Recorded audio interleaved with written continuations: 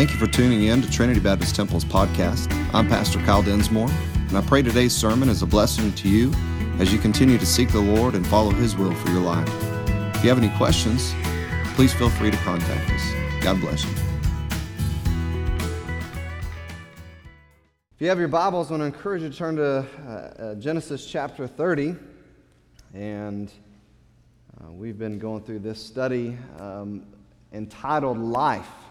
And I'll get into that a little bit here in just a minute. But last week, if you were here, we got the second point of a two-point message. So it was broken into Sermon 8A and Sermon 8B. And the point was this: God's desire is that we impact others for Him. Now, point one was the only way that God uses us is in His grace, basically. And so, as what Brother Jeffrey was referencing just a minute ago, was that none of us, not me, not you, not anybody on this earth deserves to be used by a holy God, because the Bible says that there's none righteous, no, not one, that all have sinned and come short of the glory of God. So there's none of us in and of ourselves that deserve to be, first of all, saved by God, second of all, used by God in any way for His purpose and His kingdom. And so when we look at the opportunity to gather in His name, to serve Him in any way, all of it is a gift of grace to us, that we can be His child, that we can serve Him in any capacity. But that once we become those children, once we become the children of God by faith in Jesus Christ, and when we begin to serve Him, because that's what He desires for us to do, is to serve Him and to serve others, to love Him. That's what God's desire is for us to do. He wants us to impact others for Him. We get so focused on other things in this life. We get so focused on the stuff that keeps us busy and task-oriented that we forget that our lives have an eternal purpose. And as the children of God, He wants us to impact others for Him. Not for the enemy, but for the kingdom of God, for the Lord Himself. And so, again, it was, I think, a very appropriate message that God had for us on Father's Day. And hopefully that we took it with us, all of us, not just fathers, but that only happens, that the impacting of others only happens through us submitting and yielding ourselves to the Lord. But like Jacob, he was a man, he was also a father, and this is the reality that we've seen in his life, and this is the reality in our life. We're not always going to do everything right. That's the reality. We're not in the battle that we often have, even in our own homes, is what? Who is right or who is wrong? But the reality is we mess things up. We're not right a lot of the time. And so Jacob was that person, a good example that you're just not going to get everything right all the time. But here's the but. If we stay sensitive to the Lord, if we stay yielded to Him, and if we'll stay connected to Him as He is the vine and we are the branches, if we stay connected to Him, to His body, to His call, to His purpose, and again, God will use us. He wants to use us. It's not going to be because we deserve it. It's not because we're good enough. Again, because we made ourselves available through Him. And so we're going to move forward and continue looking at the lineage of Joseph, because that's what this study is about, is looking at the lineage, the life, and the legacy of Joseph. And so far what we've done is we've looked at, as I mentioned, Jacob. We've looked at his family.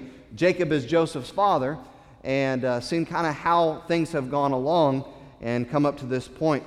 Jacob has been chosen by God, and we don't understand that sometimes. I promise you this. When I look at the things that God does in this world, and even in my life and in our church, and I think, man, why would God do things like that? Why would He do it like? Look, we're not God, and things don't always make sense to us. And sometimes we get to that place where we feel like, well, it should make sense to me. But where do we get that right? You know, that I have to understand everything in this life. The reality is we don't. Jacob has been chosen by God, and we look at his life, and it's been an absolute mess. He's made a mess of things. His mom has helped him in making a mess of things, but God has still chosen him, and chosen him for a very specific purpose. And I want to remind us that that's the reality in all of our lives. Even in 2018, 3,700 years after what we're studying here in Scripture. is that our lives can really be a mess sometimes. And that even through that mess, God can do things in and through our lives that brings glory to Him. And again, I don't understand that. And to me as a man, I don't like that sometimes. You know, how this can be messy and ugly and not good, and then somehow God use it some way to bring glory to Him. And again, it doesn't always make sense to me, but I want to be clear in making this statement that our lives can be messy and God can still use us. I want to be clear in this because just because we can make a mess, just because we find ourselves in ugly places sometimes, it doesn't condone messy decision-making or godless pursuits in life. Let's be clear on that, okay? We do a good job enough when we're just going along and we're trying to live for the Lord. Look, we mess up and we make mistakes and we fall into sin and we don't do what we're always supposed to do, and sometimes we do the things that we're not supposed to do. Again, as the Apostle Paul said in Romans chapter 7, it's just the nature of us living in these earthen vessels still.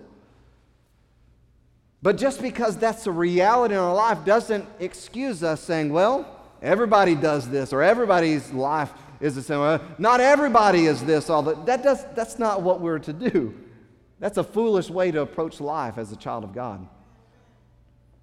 It doesn't make pursuing life with a godless or a worldly mindset. It doesn't excuse that.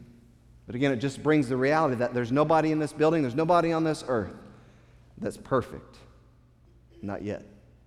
All of us, as the children of God, in the process, supposed to be of yielding ourselves to Him and Him conforming us to the image of His Son, Jesus Christ. We're all in that perfect sanctification process, perfect making sanctification process. We're supposed to be. And again, how we do that is submitting to Him and drawing closer to Him.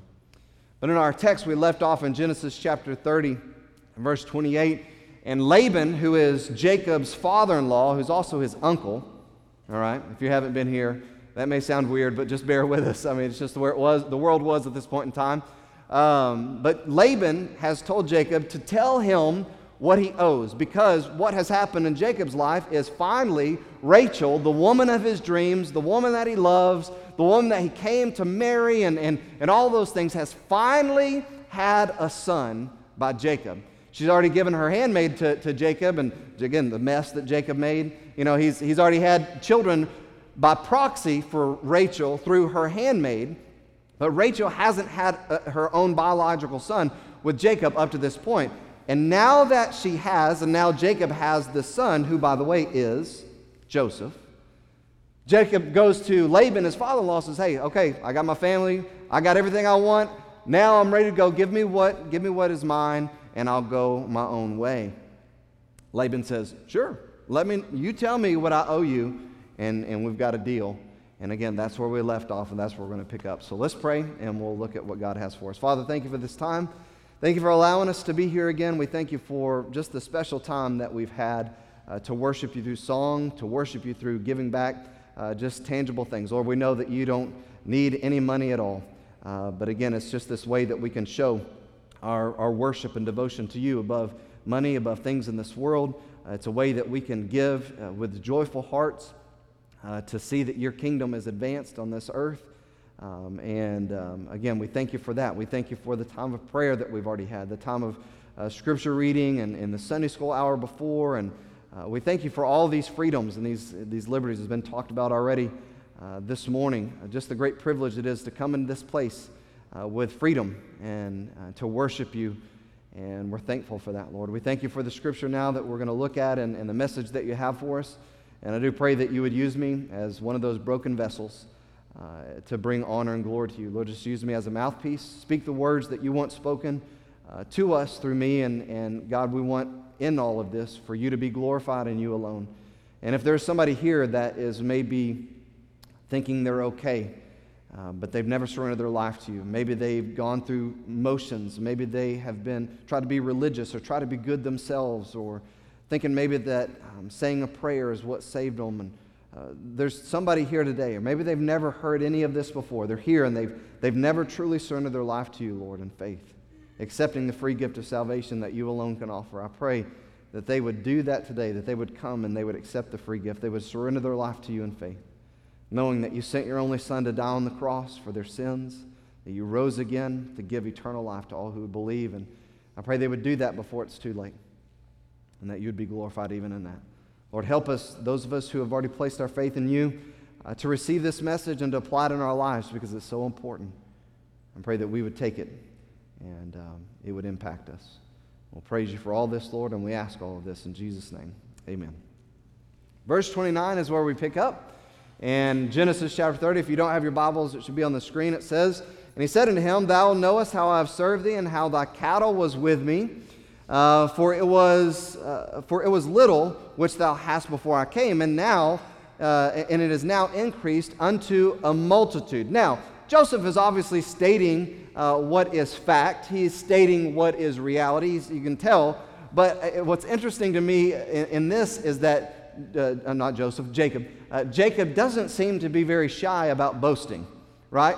He's like, look, let's get this straight, Pops. You didn't have very much before I came, and now that I'm here, look at everything you have. Come on.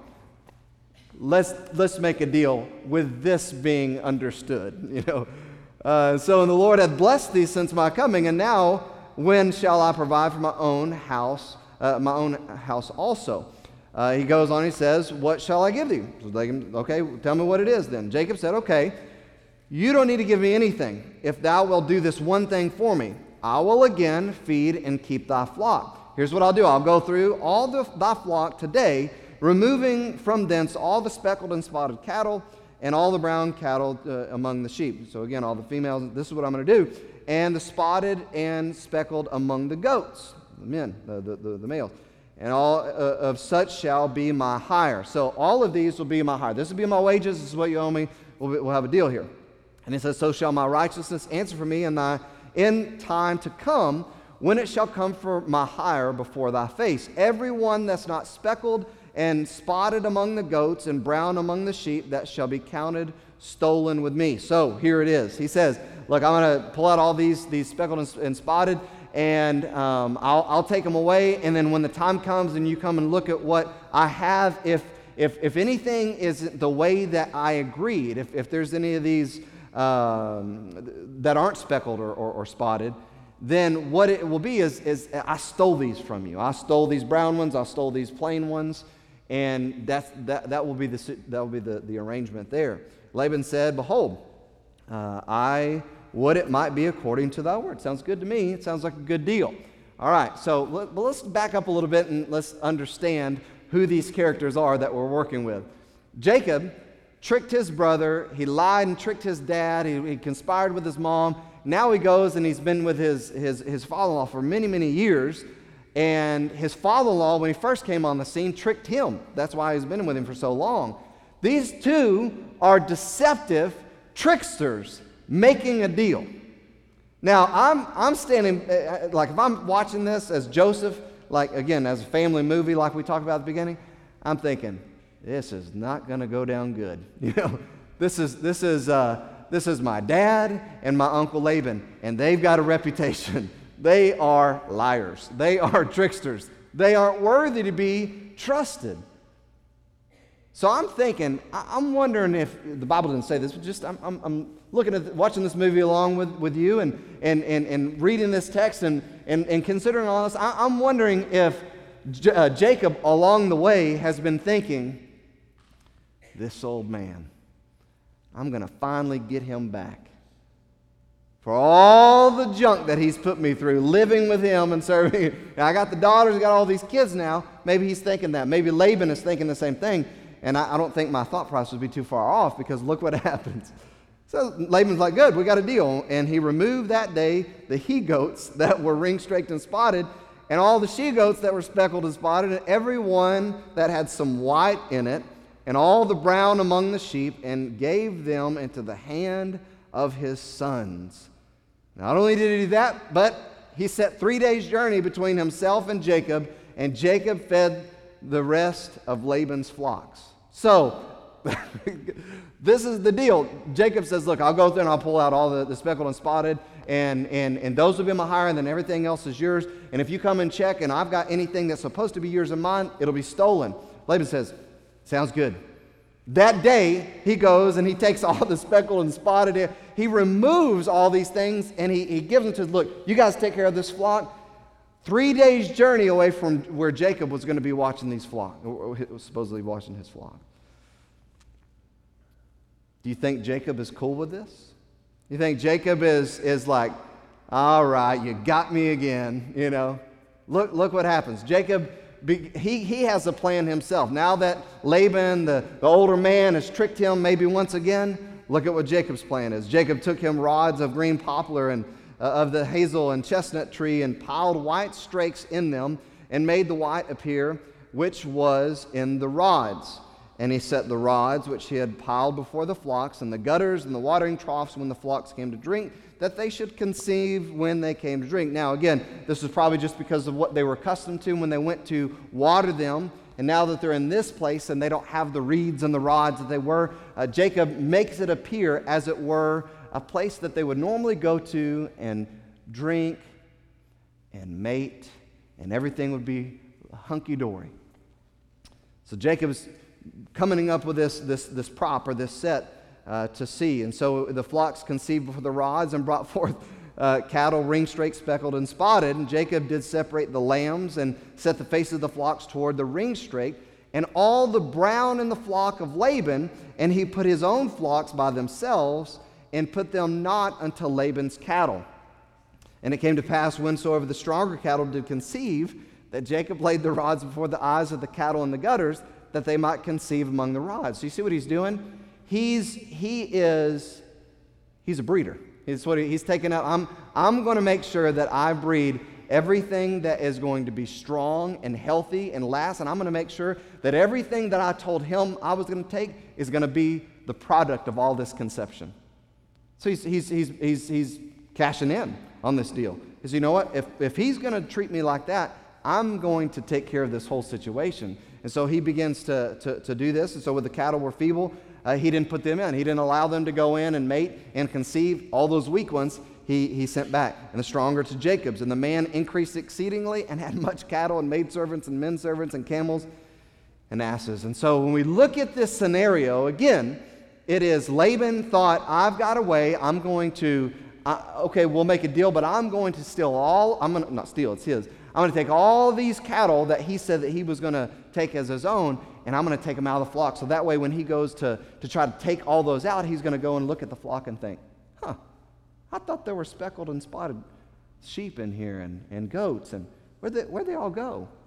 Oh, well, I guess I don't have really what I thought I was going to have. And thinking maybe that Jacob would just turn around and leave and the deal would be done, and hey, take your family and my daughters and grandkids, and oh, maybe that was the problem, right? Maybe that was Laban's problem. Like, you're not going anywhere with my grandkids. Right, grandparents? We met somebody this past week that was trying to move away from their grandkids. That's what they said. Some of you are like, amen, amen. No. But, we see this scenario, and Jacob says, no, I am the master trickster. That's what my name is, heel catcher. I'm going to do this deal. And so he arranges it to where all of the healthy and strong and the spotted and the striped come and they breed when they're watering. And so when it comes time for him to take all this, his flock is strong, his flock is prosperous, and he has all of this stuff. And Laban stays small and feeble, even though Laban tried to take those away. But in this study, and the reason why I think this is so interesting is what we've seen is lots of elements from the acrostic that I shared at the very beginning. And the F in the word life shows us that in life we deal with family, we deal with friends, and we have this issue of faith that we have to deal with in life as well. And again, we've seen different elements along the way in the different messages that we've seen so far. And this is one of those elements of, I would say, family and faith that it gives us a really important lesson in life about as well. But with this, we also see there is, in the letter I, lots of inspiration that we experience in this life. Lots of inspiring times that we have, whether it's when our son is married off, like we saw yesterday with the Gonzalez family, and man, he's married, or when a child is born, and or someone surrenders in the ministry, or whatever the case. There's lots of times of inspiration. Maybe the inspiration happens even in our own relationship with our spouse or with our kids, where we experience these times and these moments of inspiration. But along with that, we know that we also experience impositions. Things that tend to come along and impose on what we want, impose on what we expect, impose upon what we want to do, what our plan was. These things come along and they impose on our plans. And that's similar to what's happened here with Jacob's family. He had a plan, he had this laid out before him, and then now it seems to have backfired, and now it's imposing on him. Laban thought the same thing, and he imposed, well, I'm going to work this out for myself because of this imposition. And again, we find that is the situation in our life sometimes. Well, my life's going like this, and then something comes along and it imposes upon what I want, what I planned for, what's supposed to be, what I expected, and now it's imposing on that. Is it Joey? Joey broke her leg? JC broke her leg. We were gone, I guess, when it happened, and I give her a hard time every time I see her in church. Last Sunday we were walking out of the church, and she was in front of me on her crutches, and I came up behind her, and I didn't push her hard. I just kind of nudged her, and I said, "Hey, can you hurry up some?" She turned around and started smiling and stuff like that. But what I was talking to Kelly and Justin, and the sad part about it is happened right at the beginning of summer. For a kid going into the 7th grade, right? Going to 7th grade, and they got a pool, and they're going to have this pool party, and all these things, and all of a sudden, this broken leg comes into her life and imposes upon all the fun, all the plans, all the things that she had in store. But the lesson in that is sometimes that's the way it happens even in real life for us, whether it's a physical injury or whether it's something in our relationships, something in our job, something in our health, something comes along and it just imposes in what we want to happen or what we planned on happening in our life. You would think that Laban would want his daughters and his grandkids to be blessed. That's where my mind goes, right? I think that's where any loving parent and grandparent, their mind goes, is I want my kids and I want my grandkids to be taken care of. I think that's honestly some of the reason why we're in a really bad position, because I think sometimes that there's been generations before us that were so preoccupied with that financially, and they forgot about that spiritual investment along the way as well. I just want my kids to have what I didn't have when I grew up. Oh, you're talking about a strong relationship with the Lord? No, I'm talking about money. I'm talking about not having to worry about this or not having to worry about that. I think that's where some of our culture is today, and so we have a generation where parents are living for their kids instead of teaching their kids to live for the Lord. And so I look at Laban and I'm thinking, why was he like this? Why was he thinking, no, I'm going to trick my son-in-law, who also is, has my 2 daughters and all my grandkids. I'm going to trick him so that I get what I want. I think it reveals a truth about life that's still really clear in our life today.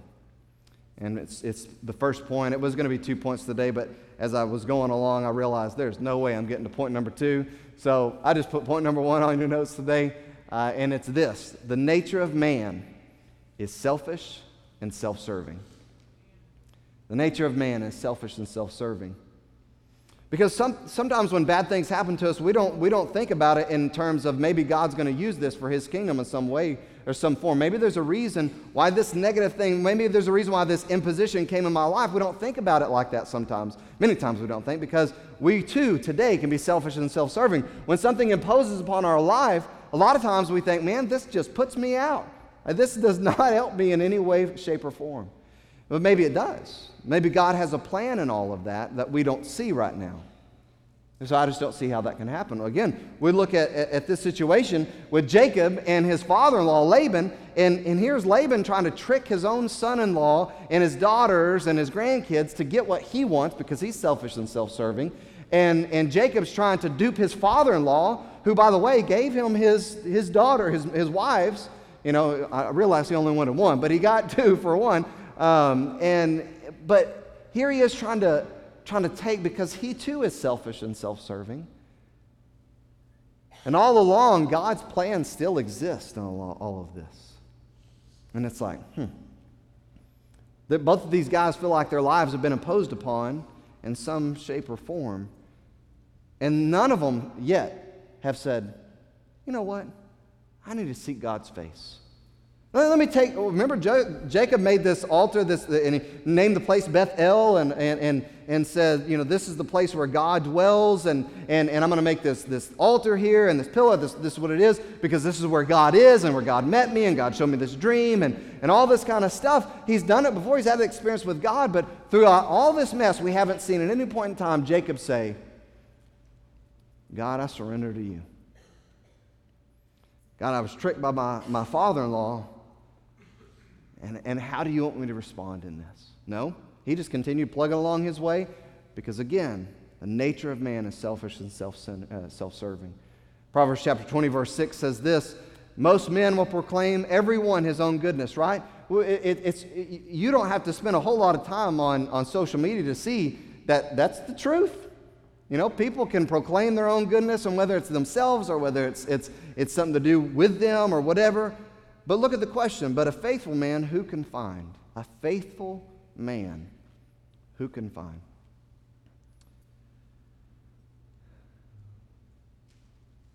I think God is still looking for faithful men. I think that the church is still in need of faithful men. And I'm not saying faithful for a season. I'm just saying that word is a permanent thing. Faithful men. Just here, serving, surrender to the Lord, faithful.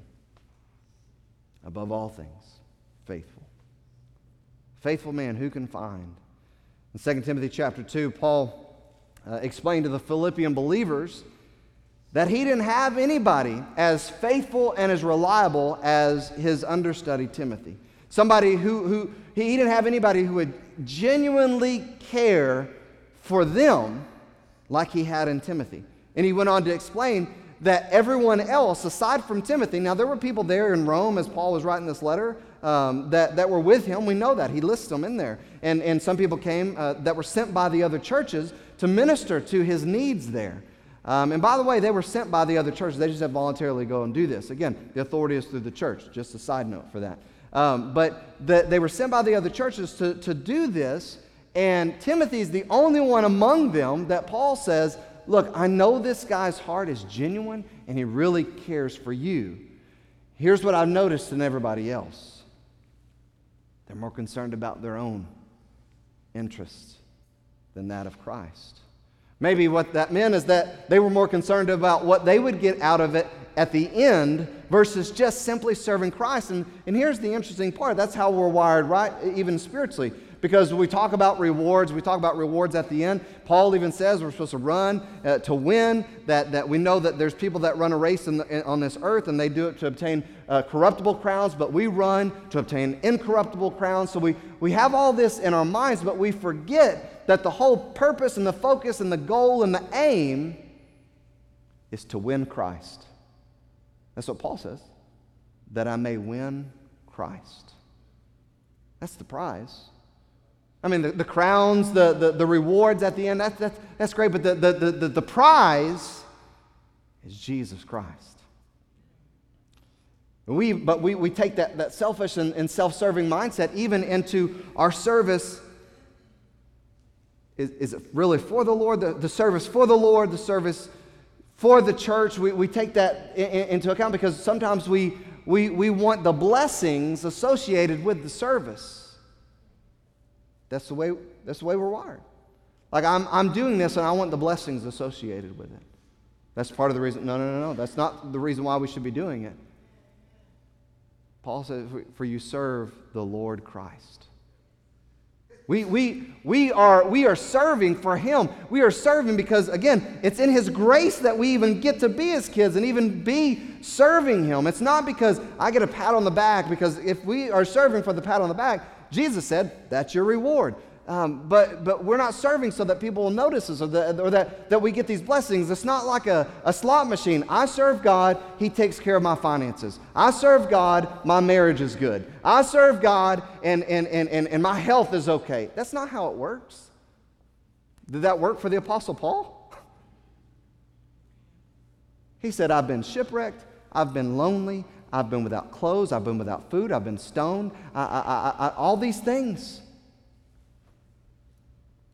In this course of serving Jesus. And he still continued on. He said there was times that we were afraid of our lives. We really thought we were going to die. We look at this situation where he says, hey, I'm going to send Timothy to you because I don't have anybody else like him, because everybody else is worried about what they're going to get out of the deal. Timothy is just serving the Lord.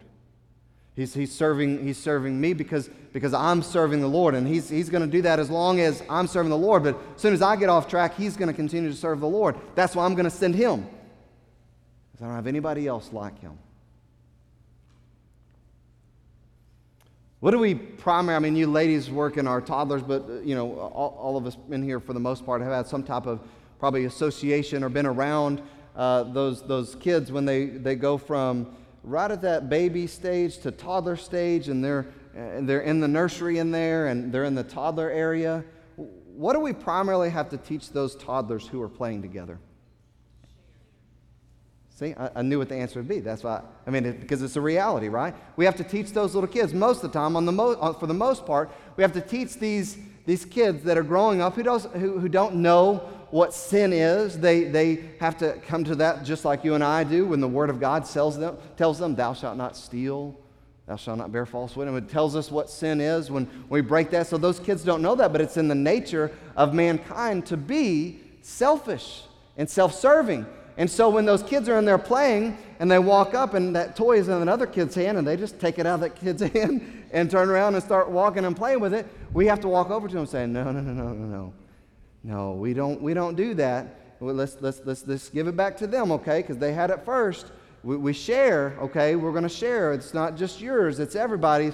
And what's that kid do when you take it out of their hand? Ah! And if they're old enough to talk, which they usually are by that time, some of them not, but old enough to talk, and you rip it out of their hand, or that kid walks over there and they start pulling on it and they start ripping, what is it that they say when you pull it out of their hand or they're trying to pull it away from the other one? What are they saying? Mine! Mine! Mine! Again, it's the nature of man to be selfish and self-serving. Look, mess with somebody else's family, right? That's not cool. Mess with my family, we've got a problem. It's like a different level, right? Like, don't mess with their family. That's not cool. You're going to mess with my family? All right.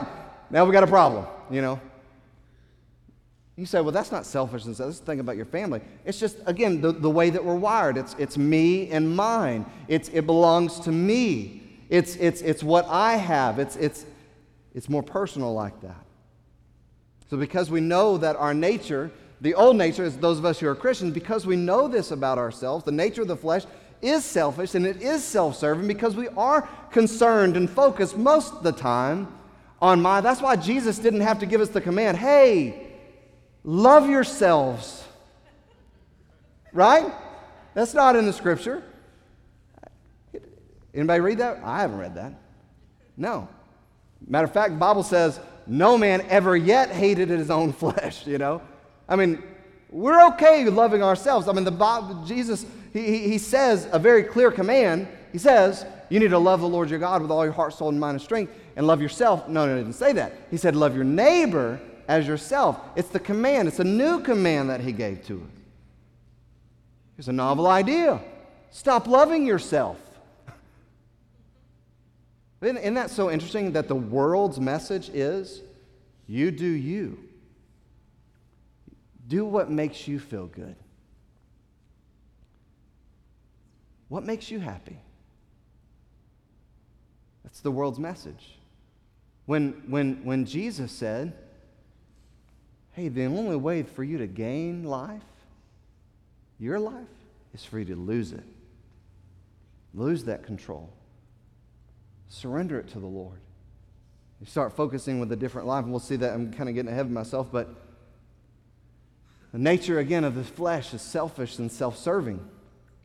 We have to consciously do, I think, a couple of things to avoid the pitfalls that always associate and are always associated with and always accompany this reality. So here are a few things. Again, Laban was looking to get his son-in-law back, and it backfired. And so when we look at our life, and when we seek to satisfy ourselves and to serve self above the Lord and to serve self above others, we're doing the same exact thing. We become blinded to our own selfishness.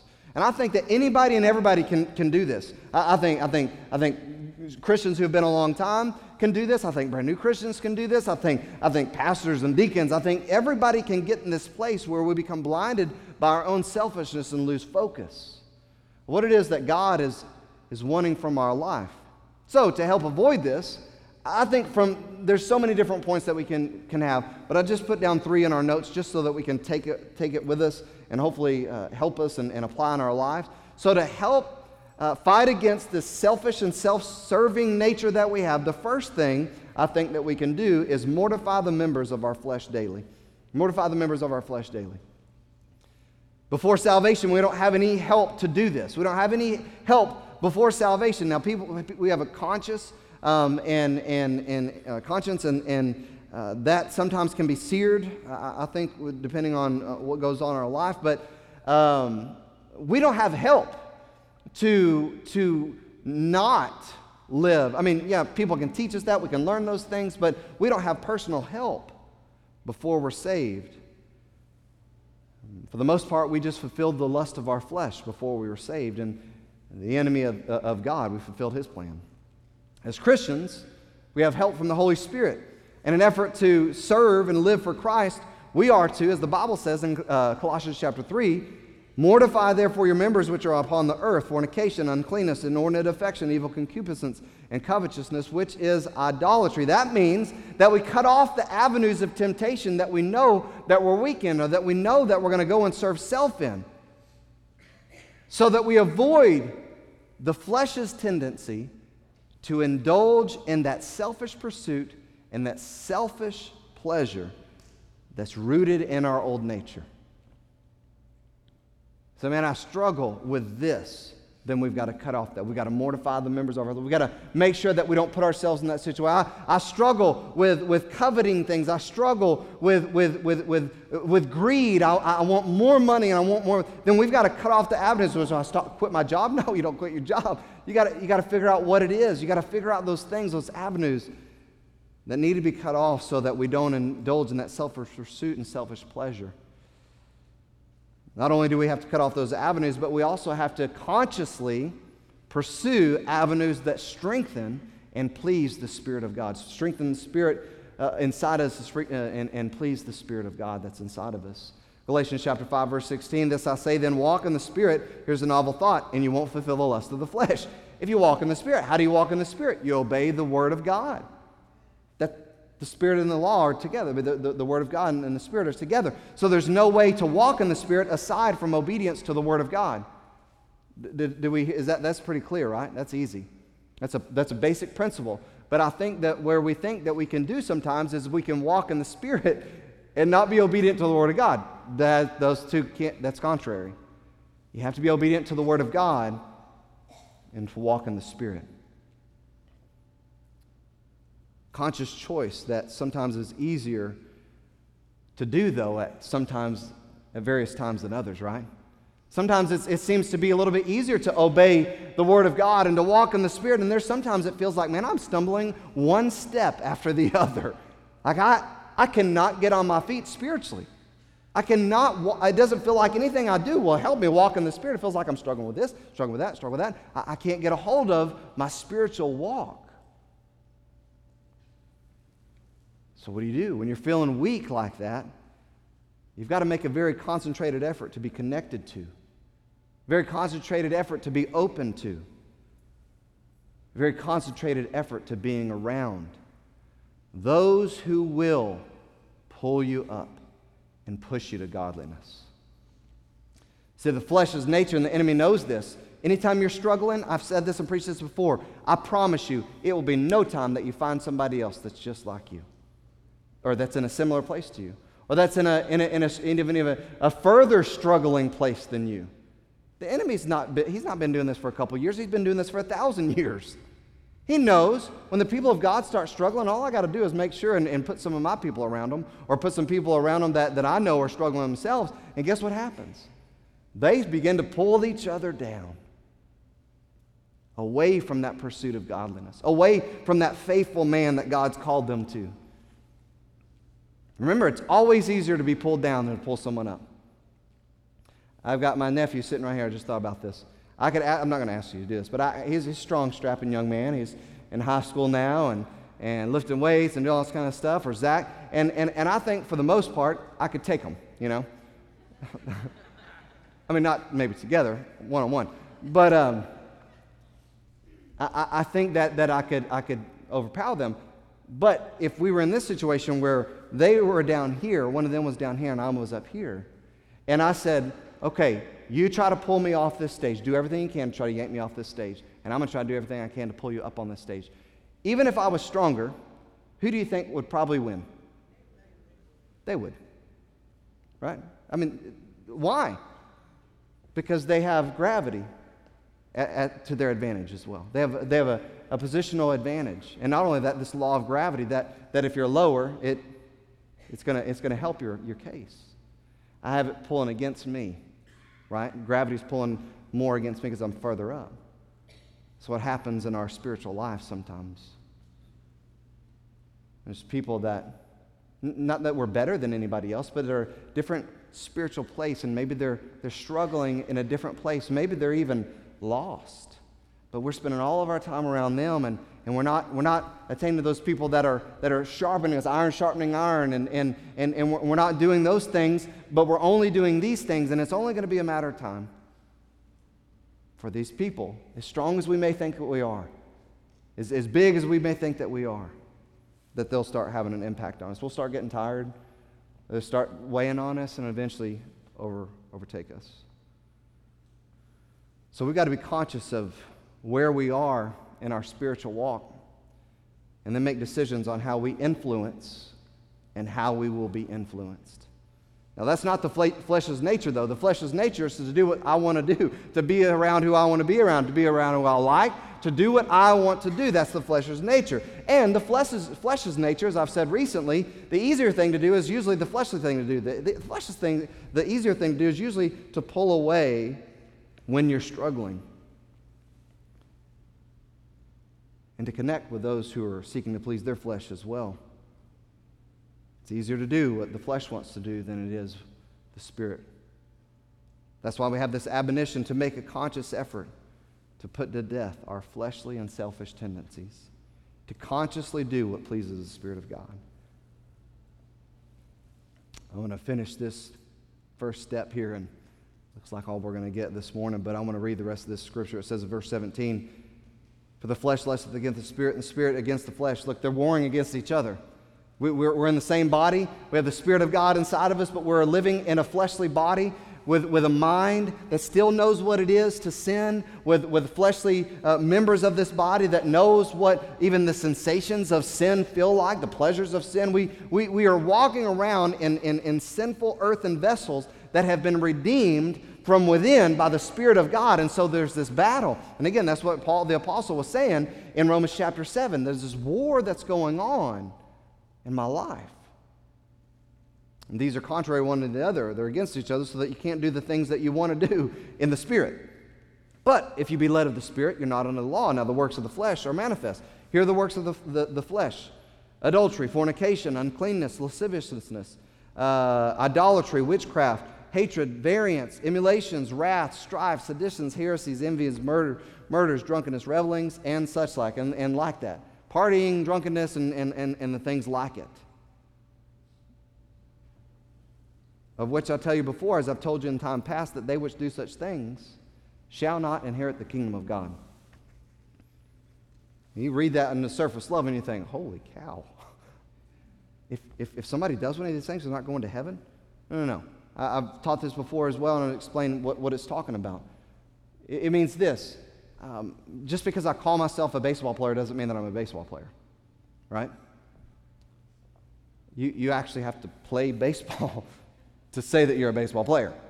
Same thing, football player, basketball player, or whatever. You have to actually, I could call myself an accountant all day long, but if I'm not an accountant, I'm not an accountant. I'm not doing accounting, I'm not an accountant. You can say all those things all day long. Or just because I balance a checkbook doesn't make me an accountant. Or just because I did one, it doesn't mean those things. Just because I swung and hit a bat, or hit a ball with a bat at one point in time doesn't mean that I'm a baseball player.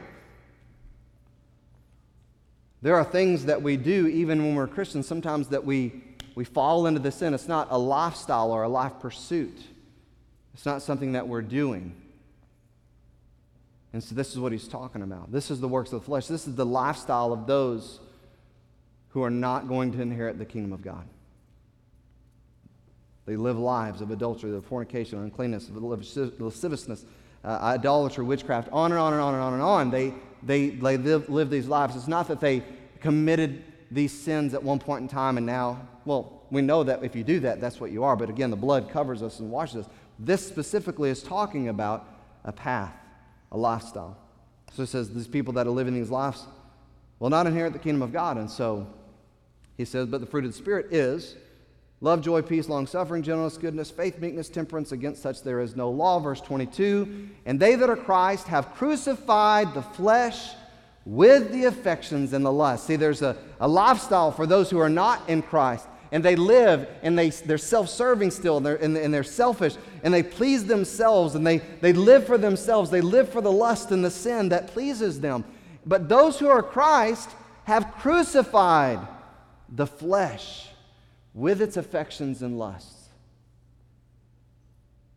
The will of self and the pursuit of what pleases us, the fleshly indulgence, all of it was handed to Christ when we surrendered our life to Him in faith for salvation. All of it. That's what happened. When we surrendered control, we said, listen, I'm no longer going to live for myself. I'm no longer going to live a self-serving and selfish life. I'm no longer going to live for my flesh or for the world or for sin. I'm done doing all that, and now I'm yours, Jesus, from this day forward. And that's what it means. But because we live in these fleshly vehicles, as I said before, and because we have this old nature that we always have to battle with on a daily basis, because temporal pleasure and the negative consequences are all there, we have to make sure that we make a conscious effort to mortify the flesh. We have to remember this is something that you have to actually give effort to. Like, we have to realize there's an actual war, that the flesh and the spirit are actually battling, that there is going to come a decision in our life every single day, moment by moment, that we may have to say, I want to do what I want to do, or I want to do what the Spirit wants me to do. And that's going to be a decision that determines a lot of things sometimes. But as a child of God, we were supposed to have crucified what I want to do, what the flesh wants to do. So again, this point this morning, as the musicians make their way, is this. We've got to make sure that we're making this conscious effort to mortify the flesh daily. See, there's going to come a temptation. I shared this morning in our service, and I just want to, in our new members class, I just want to say it in this morning service because it is a morning service, a morning worship service. But just to kind of make clear, if you're a guest with us or maybe a member for a while or whatever, but we have 3 services every week. We have a Sunday morning service that you're attending right now. We have a Sunday evening service that's going to happen at 5:30, Lord willing. We also have a midweek service on Wednesday, Lord willing, that we'll have 3 services that are completely unique, sometimes unique speakers in them, not the same speaker. So 3 services every week that are intended to help us be together and to help us worship the Lord, to help us encourage and strengthen each other, 3 unique services. You know as well as I do, there are things that even in something like gathering to worship the Lord, which Hebrews 10:25 says not for us to forsake, there are going to be things that come in the way that try to keep us from that. And I'm not talking about the realities that we face of sickness and jobs and vacation, all that kind of stuff. I'm not talking about there's going to be things that pull against us and say, I don't feel like going, or I'd rather do this, or I'm going to commit to this versus this. There are going to be things like that. But we have 3 unique services every week, typically, unless there's a holiday, and then we only have 2, Sunday morning and Wednesday evening. All are very important because it's all about the Lord. It's all about the body gathering together to worship the Lord and to encourage each other. Do you know how much time that we've been given for ourselves on a weekly basis? After we sleep and after we work, you know how much time is for us? It just ranges depending on how much you sleep and how much you work. But anywhere between 50 to 70 hours is ours. After work and after eating. After eating. Eating is part of your stuff too. After work and after sleeping. Do you know that the time that we've been here since we started this service is 10:50, it's 12:07 right now? How long is that? A little over an hour? If you came to Sunday school this morning, you were here at 10 o'clock, maybe a little bit before. You know, we're about to be done, and it's only going to be a couple hours on one day a week. Do you know when we come back this evening, at the most, we'll be here for about an hour and a half? And then Wednesday evening, in a separate unique service, we'll be here for maybe an hour, at the very most, an hour and a half, but usually about an hour and 15 minutes. You realize that in all of the 50 to 70 hours that we have for ourselves, after jobs and after sleep, that we only gather together as the people of God for an eternal purpose, for the most important mission that there is, to be unified in that, to be encouraged and strengthened in that. We only gather together, and we're only actually together for that purpose, maybe 5 hours a week. Maybe 5 hours out of 50 or 70 that's ours. Think about that. Well, I played sports before. I know. Well, you're on a part of a sports team, you're spending way more time than 5 hours a week. For what? How much do we spend a day at our jobs? 8 to 10 hours a day? 40, 50, 60, 70 hours a week. 60, 70 hours a week for our jobs. And at the end of it all, if we were to be handicapped, or if we die, that's over. And how much do we give for the body of Christ to be unified and together? That's really not a whole lot of time. So get this. If it's just one of those that you make, out of all 3 that are unique, you are only getting and giving 1 to 2 hours for the kingdom of God, the body of Christ, to gather. For you to encourage somebody else, for somebody else to encourage you, for out of 50 to 70 hours that God says, here, you're going to sleep this time, you'll work this time, and you got all this other, no, my kids are involved. Okay, but that's still your time. That's still something you decided to do, something you're doing for you and your family. Just a couple hours a week. And I share that as an example because we know that there's going to come times, even in something like that, just a couple hours a week that we come and we gather and we worship the Lord and we encourage other people and we pray for other people and we hear God's word together so that we're all hearing the same thing so we can go out in the world and make an impact for the kingdom, for the eternal kingdom of God. You know, we have that, and so it seems so small, so simple, so little, just a few hours a week, but we know that the spiritual battle, even with that, is real. Because you'll lay down this afternoon, and some will hear the alarm clock go off at whatever, 5 o'clock, and think, I don't feel like going. That's just the reality of the flesh. That's the reality of the world we live in. Say, yeah, but what's one? I mean, it's such a big deal. What if that was the moment that God was going to do something eternal that he had you in mind for? So, man, you go, whoa, really dramatic. It's the eternal kingdom of God. Unfortunately, in my life, I've been involved with different things that I was absolutely 1,000% devoted to. Sports. And shame on me and shame on us as we call ourselves the people of God if we give more to the things of this world than we do to the body of Christ, the kingdom of God, the things of God. Amen. And I'm including myself. The battle's real, even in something simple like gathering together as a body for the kingdom's purpose. The battle's real. So because it's real and because we know there's other things that we deal with, we deal with the covetous things, we deal with the lust things, we deal with the feelings of hatred and unforgiveness, we deal with all these things in our life, we realize that's a real battle, then we've got to make a conscious effort to mortify the members of our flesh, those avenues of temptations, those things that make us, we've got to be conscious of who we are allowing to influence us and who we are influencing. We've got to make sure that we're clinging to people that are drawing us and pushing us to a closer relationship with the Lord and not trying to pull us away from it. We've got to mortify the members of our flesh if we have any hope of battling this selfish and self-serving nature. And so I want to encourage you this morning. Maybe say, man, I never thought about church attendance like that before. Or I never thought about like how serious the battle is, or how serious the conscious decision every day to mortify, or maybe not. Maybe you do. Maybe the Lord was speaking to you and say, you know what? I've been taking lightly the things of God.